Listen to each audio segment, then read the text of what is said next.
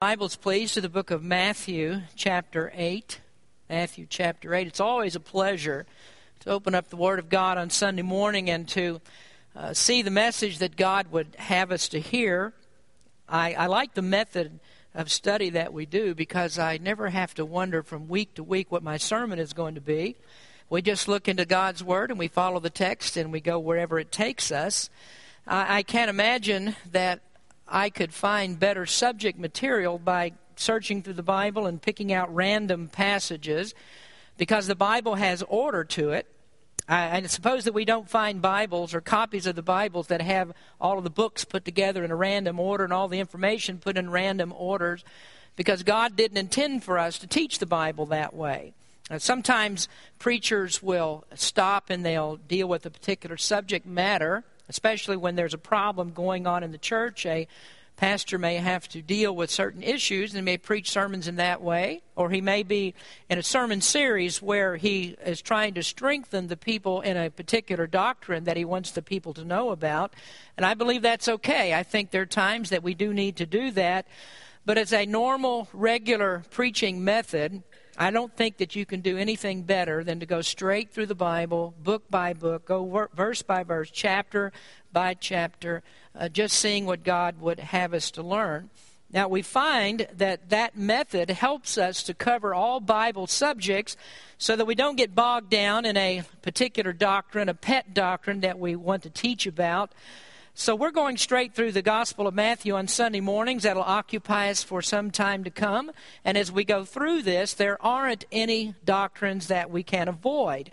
Now, having said that, we are in a part of Matthew that I really do think is exciting and interesting.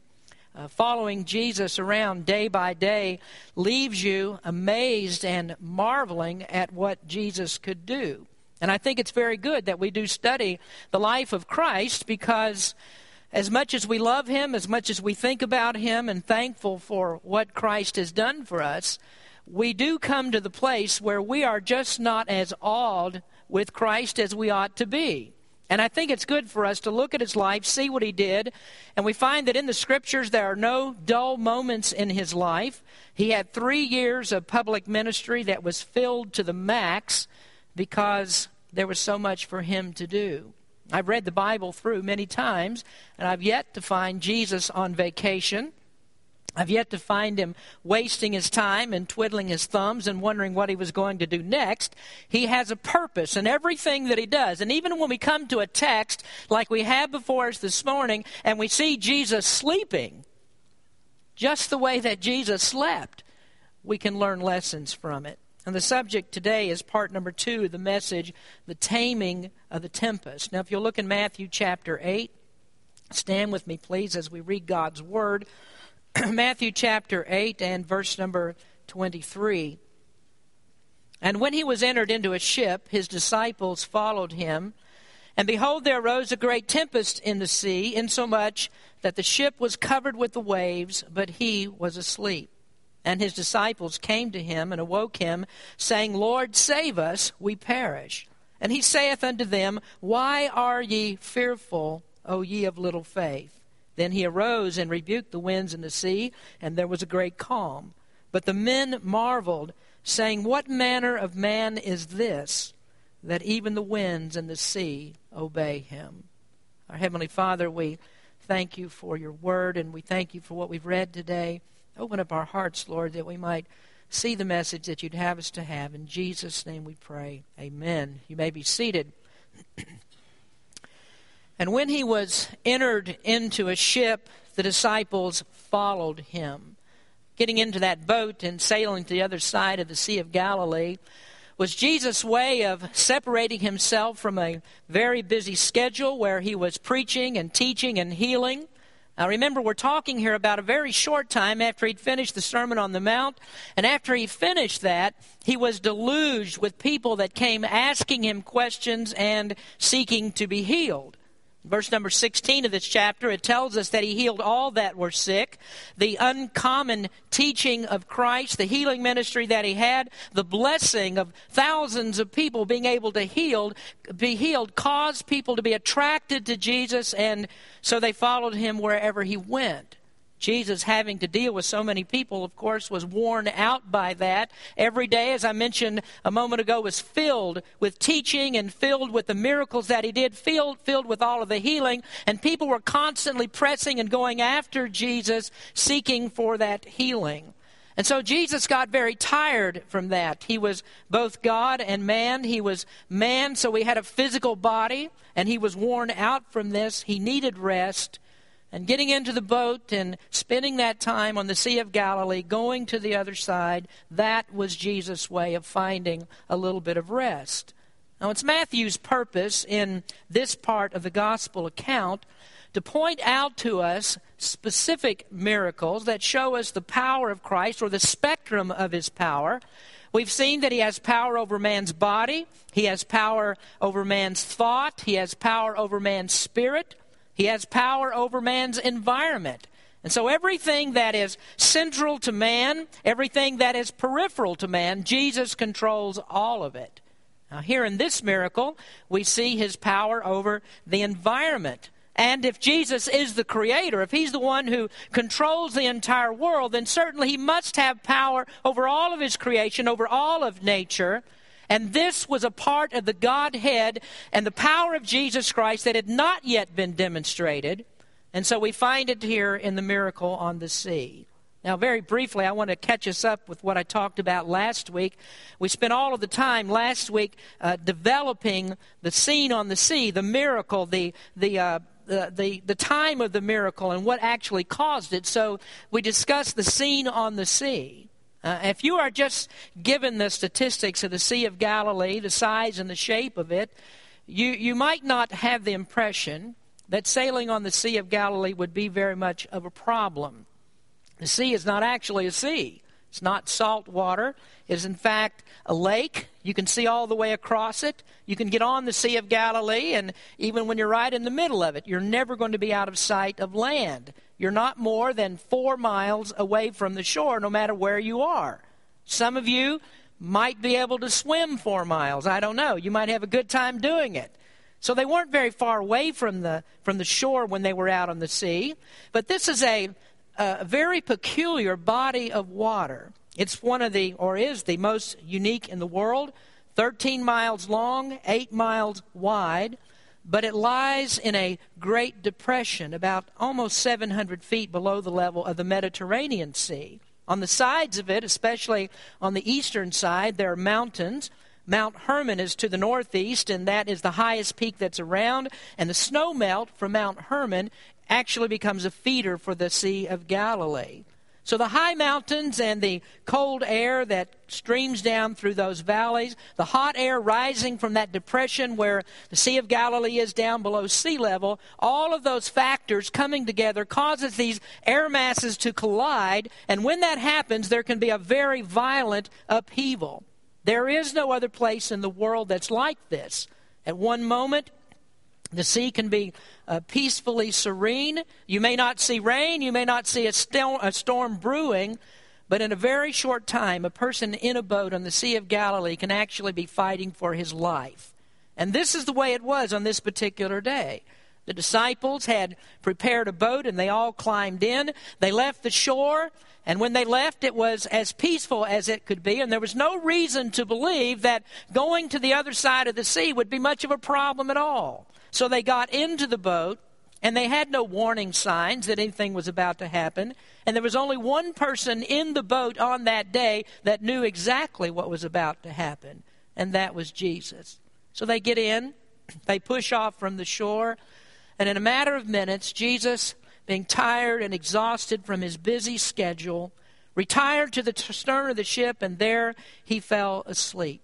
Just a matter of moments, he was asleep. And in verse number 24, Matthew records, while he was asleep, and behold, there arose a great tempest in the sea, insomuch that the ship was covered with the waves, but he was asleep. Now, I think you have to get a picture here of how deeply that Jesus was sleeping. Here is a tempest, that's a storm that's rocking the boat back and forth. The boat's taking on water as the water splashes up over the deck, and there's no controlling it. In fact, they were sinking, and so they were scrambling around. They're bailing out water. They're taking down the sails. They're yelling at one another. And through all of that, Jesus remained asleep. So that's the scene on the sea. They were all scrambling, not knowing what they would do next. But there was one who was sleeping, fully aware of what he would do next. So next we see then that the storm caused the desperation of the disciples. And behold, there arose a great tempest in the sea. Matthew says here, behold. That's a word that we've seen before. Matthew has used it before, earlier in the first part of this chapter, in dealing with the miracle of healing the leper. Verse number 2 says, and behold, there came a leper. And that word is used in the Scripture as a word of alarm. It means sit up and pay attention, because what you are about to see is beyond your imagination. You can't imagine that something like this could happen.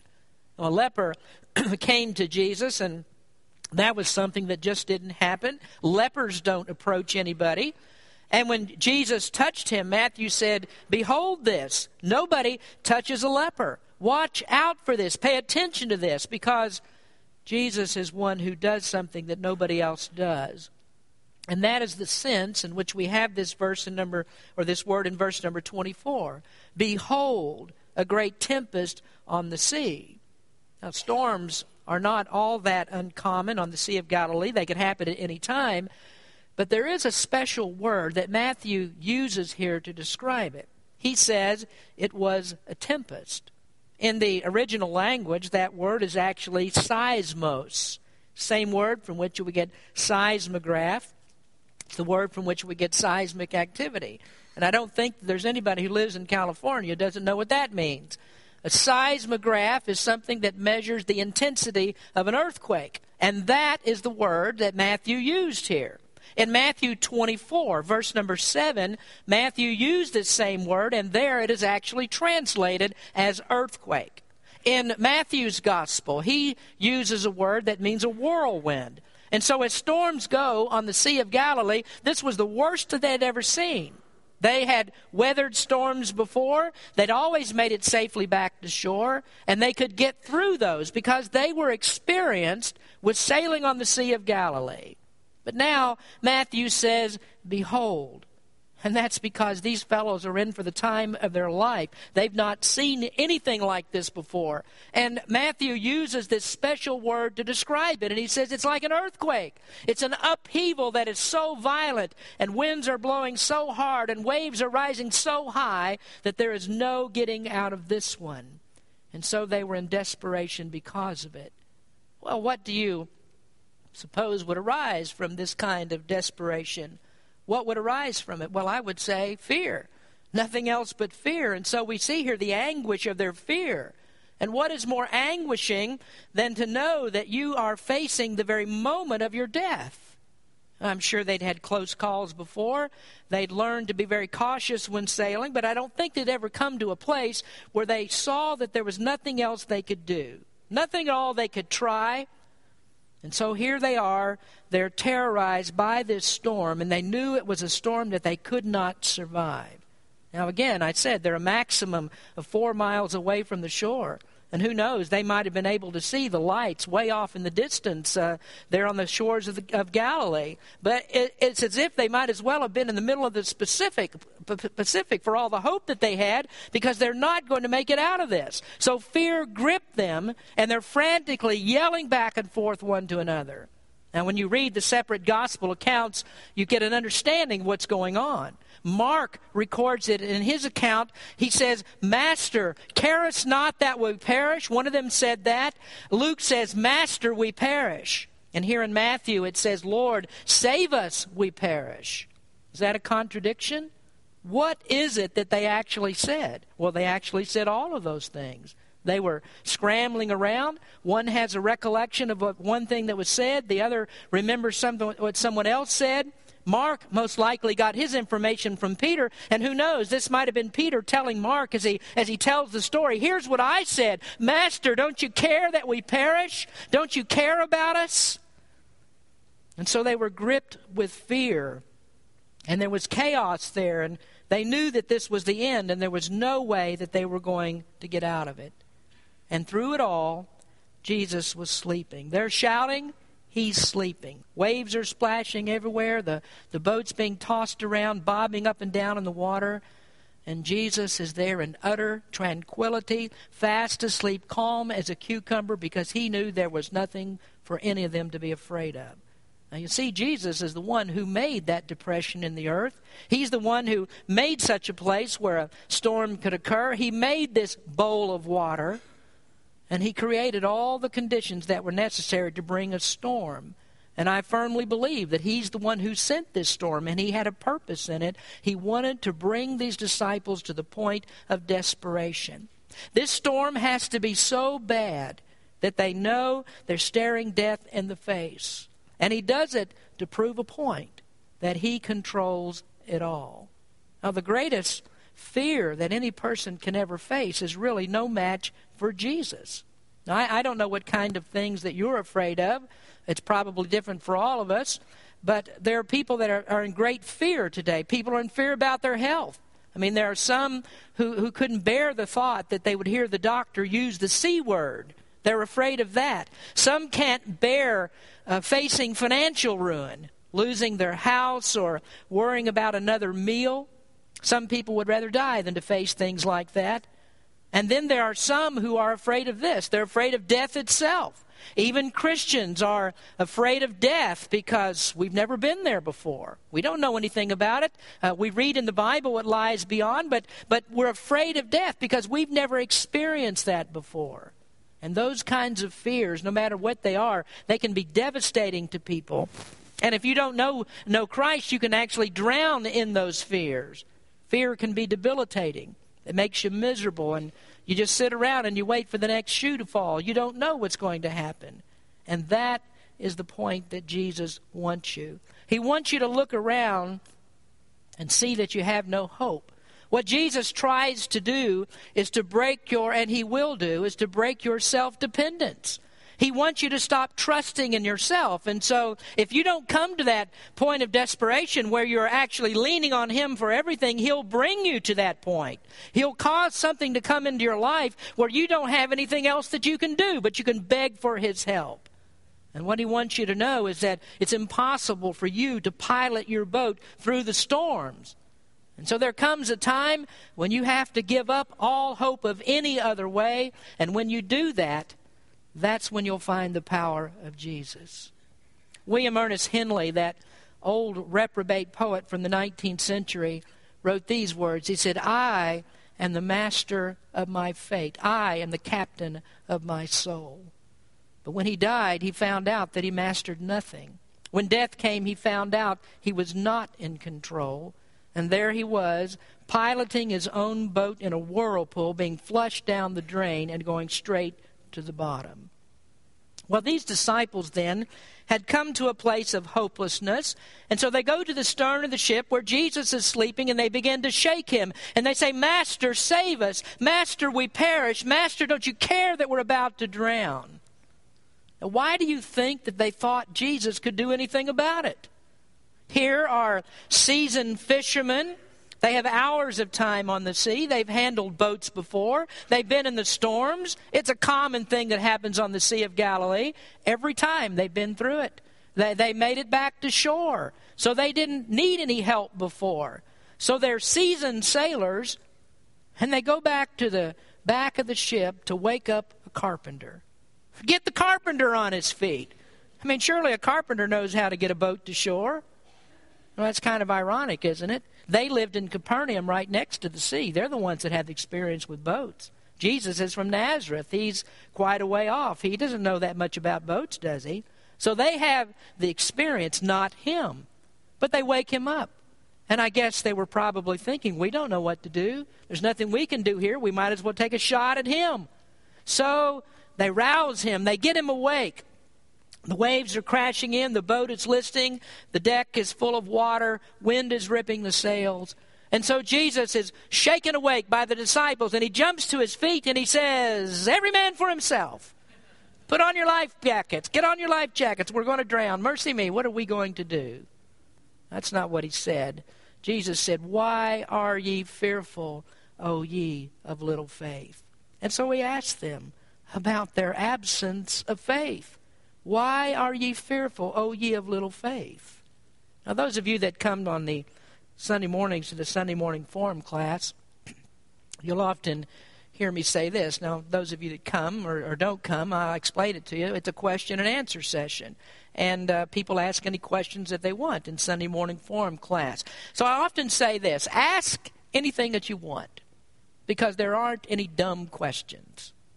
Well, excuse me for just a moment. I mean, if there was an earthquake shaking this building and the plaster's falling off the walls and these beams start to come down and you say to me, "Why are you afraid?" I'd say, yeah, that's a dumb question. Well, Jesus woke up in this seismic hurricane event, and he says to the disciples, "Why are you afraid?" Now, was that a dumb question? Let's take a moment to assess that. What had these disciples seen? Well, thousands of miracles have been done. We haven't gone through all of those. We've only actually talked about 3 miracles previous to this one, but there were actually thousands of ones that he did. Lepers were healed, the blind could see, the lame could walk, the deaf could hear. Devils had been cast out. I mean, freaky demonic spirits that cause contortions in people. We read in the scriptures where sometimes devils threw people into the fire. Demonic spirits that had the strength of hundreds of men, they were cast out. And Jesus had the power just to throw them out like weaklings. And get this, the people had also seen him raise others from the dead. They'd seen people die. And Jesus just came along and said, well, she's not dead, she's sleeping. And so now, why are you afraid? That doesn't seem like such a dumb question after all, does it? Why are you afraid when you've seen all that I can do? Why are you afraid, O ye of little faith? Luke puts it this way: where is your faith? Now, that's a pretty good question. Where is your faith? How can you see all that's been done, and yet you have fear? Where's your faith? And we have a lot of things that make us afraid, don't we? I mean, we worry about things. We stay up all night trying to figure stuff out. And God says, where is your faith? You know, I think you have to look at it this way. There's so much wickedness in the world. I mean, you go to bed at night, and there's a lot of stuff that goes on out there. You know it? I mean, there's a lot of things to be afraid of out there. Some of the neighborhoods that we live in, you never know what's going to happen next. And you think about all the demons that are out there. I mean, there are demons lurking around every corner. No telling how many demons there are. And we're going to talk about that next week. But all these demons that are out there, and yet you go to sleep and you wake up the next morning. And the next morning you wake up, and the next morning you wake up, and the next morning. It's a pretty good question. Why are you afraid when you know that God is always there and God has been protecting you? Where is your faith? How did you get this far? I mean, what's God done for you? I mean, is there anybody that could do anything on their own? When the Bible says, the Scripture says, He's the one that gives us life and breath and all things. It's a good question. Where is your faith? Or why are ye fearful, O ye of little faith? Now, we do notice here that he says, ye of little faith. So there was some faith here. It was weak. But remember, we have disciples that are in training. And when you become a Christian, you don't come into the Christian life knowing everything there is to know. Faith gets built by experience. And so that's why God brings many of these things into our lives. It's because our faith gets built by experience. And what these disciples are in is one whale of an experience. And so now it's time to train their faith so he doesn't have to ask them again, where is your faith? So next we come to then the marvel at the miracle. Verse 26 says, and he saith unto them, why are ye fearful, ye of little faith? Then he arose and rebuked the winds and the sea, and there was a great calm. But the men marveled and said, what manner of man is this, that even the winds and the sea obey him? You know, I think it's kind of interesting that Jesus didn't just jump up all at once and say, peace be still. You know, Mark records it this way. He says, and he arose and rebuked the wind and said unto the sea, peace be still. And the wind ceased, and there was a great calm. Now, he said that probably as calmly as the sea was afterwards. But the remarkable thing that we see here in the book of Matthew is the total lack of alarm in Jesus. What he wanted to do was to converse a little bit first. He was doing some teaching here of the disciples because he wasn't afraid. Everything's safely under control. You know, I think about when we have a wildfire here in California, that you'll get the news reports. And the news report will first come out and say, there's a wildfire that's burning out of control. And then you get an update on that. Well, they're getting the fire under control. And then finally they say the fire is under control. But we don't see any of that here. There are no degrees of control. Jesus was first, last, and always in control of this situation. And so he wasn't worried about drowning. Wasn't worried about calming it immediately. Not until he'd made his point to the disciples.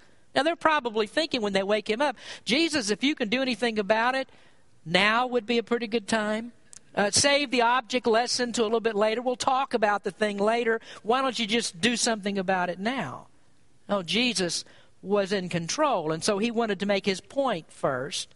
Then when he was done with that, when he was done with the teaching, he arose and he rebuked the winds and the sea. Now here is something I think that is so remarkable that we just have to take note of it, and that is the power of the Word. You know, I could stop right here and make a whole other sermon about this and go on for a long, long time just talking to you about the power of the Word. Now, if you look in the first chapter of Genesis, you only get 3 verses in, and the Word of God says, and God said, let there be light, and there was light. Verse number 6, and God said. Verse number 9, and God said. Verse number 11, and God said. And verse number 14, and God said. Verse 20, and God said. Verse 24, and God said. Verse 26, and God said. And then in verse 29, and God said. And when God was through saying, there was a universe with order and precision. There were plants and there were rainforests. There were fish in the sea. There were animals on dry land. There were amphibians that could go either place. And there was a man and there was a woman. And all of it came at the spoken word of God. Now what God is letting us know is that there is power in His Word. And when God speaks, you had better sit up and listen, because God always has something important to say. His Word is powerful. His Word is powerful enough to speak the worlds into existence. And this Bible right here, folks, that we read, that we study on Sunday mornings, that we will not fail to preach in this church, this Bible has the power, the Word of God has the power to change your life, to change your soul, to get you through every storm that you've ever been in. God's Word brings peace to the human heart. So Jesus stood up and He rebuked the winds and the waves. He spoke the Word, and there was an immediate calm. You know, I've read a lot of commentators who make much of this particular phrase in the Scripture where it says, then He arose and rebuked the winds and the sea. And they make a point of this, saying that what Jesus did was He stood up in the boat and He was rebuking Satan. That Satan was the cause of the storm that was on the sea. I'll have to tell you, I disagree with that. I believe that this storm, Jesus brought Himself. He created that storm on the sea, and He stilled the storm on the sea with just the Word. He created it, and He killed it. So it was the power of His words that did it. And what's the reaction to this? Well, the Word of God says they marveled. What manner of man is this, that even the winds and the sea obey Him? And there you're going to find the purpose of the miracle. Now we get the point of the calm, and then of the storm, and then of the fear, and then of their faith. And that's to show them this, that they are actually in the presence of God. The presence of God is what this miracle is all about. In verse number 25, they had reached that point of desperation. They had no hope. The sea was too rough. The waves were too high. Their expertise was too little. And so they said, Lord, save us. We perish. And how will He do it? How will He save them? Well, it came because of their faith activated the demonstration. And now He'll show them this much needed lesson. He's asleep on the pillow, unconcerned about the storm, unnerved about the tossing of the boat. Waves are splashing in His face. And you know, friend, that the waves were splashing in the face of the God-man. And that's why they didn't need to fear. They were in the presence of God. And so Matthew writes this down so we have the undeniable, unforgettable proof that He is God. You know, you think for a moment of all the things that people can fix. You know, I'm not too good with my hands. I really can't fix too many things. My wife fusses at me, but I can't fix too many things. I know people who can. Brother Bob can fix my car. Brother Grant came and fixed my door. Brother Leno came and fixed the light in my office. It took a while, but he did get there and he did fix it. Dave Sharon can fix the flagpole, but we're not going to go there. Gary, I heard him over there clearing his throat.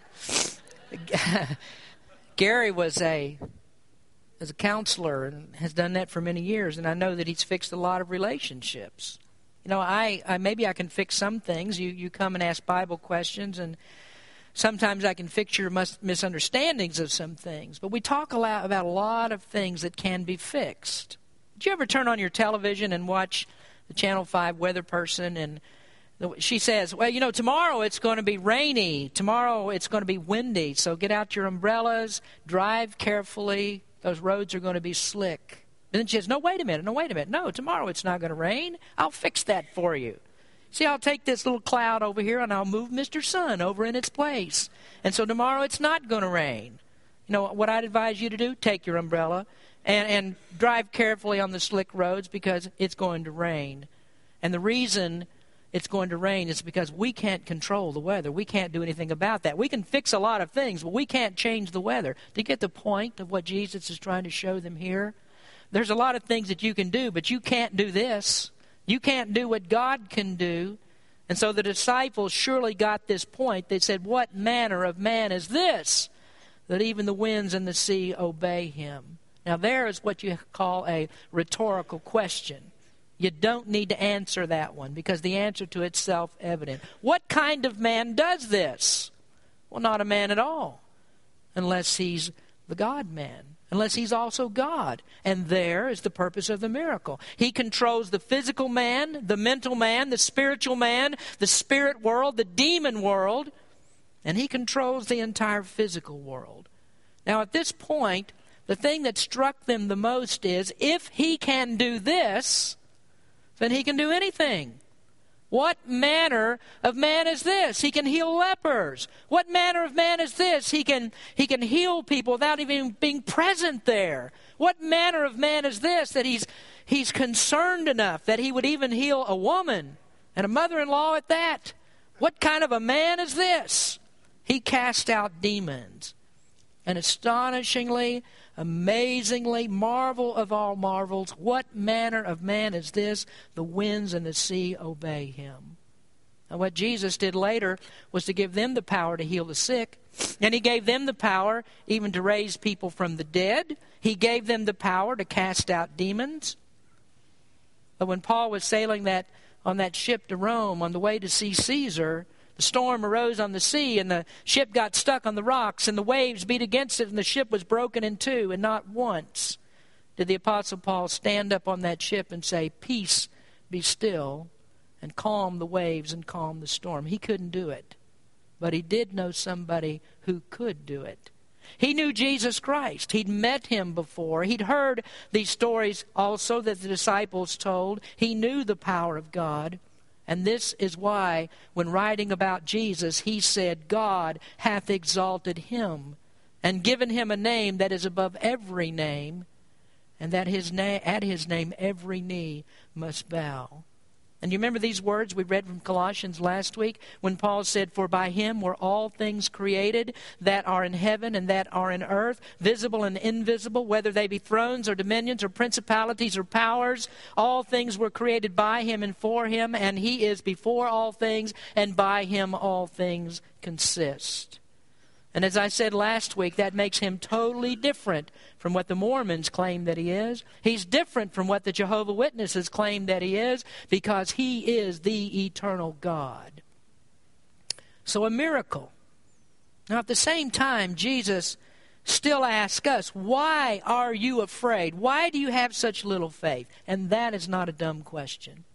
The song says this, when the world that I've been living in collapses at my feet, when my life is shattered and torn, though I'm windswept and battered, I can cling to his cross and find peace in the midst of my storm. There is peace in the midst of my storm-tossed life. Oh, there's an anchor. There's a rock to cast my faith upon.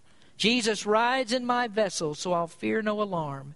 He gives me peace in the midst of the storm. Now, there, friends, is the reason for the miracle. When you place your faith in Him, that's when He gives you peace in the midst of your storm.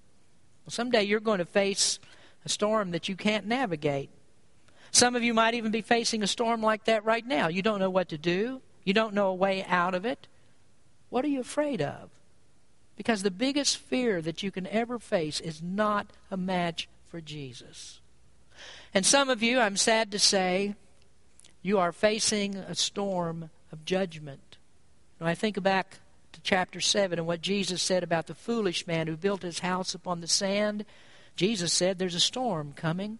And He said the fall of that house is going to be great.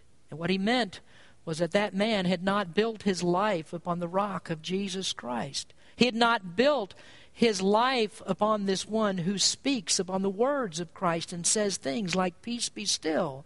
And so He said that when the storm comes, that man whose life is built in the wrong place will be destroyed. And there He's talking about the fires of hell. Beyond that storm, the storm of judgment, comes the fires of hell. Now, the very same thing is true in this story. If Jesus was not in the boat, then all hope is lost. Here are men that are at their best on the sea. These are men that are seasoned fishermen. They've been through it before. They watched Him go to sleep, and as He went to sleep, they were saying to Him, "Sleep on. In just a few minutes, we'll have you safely on the other side."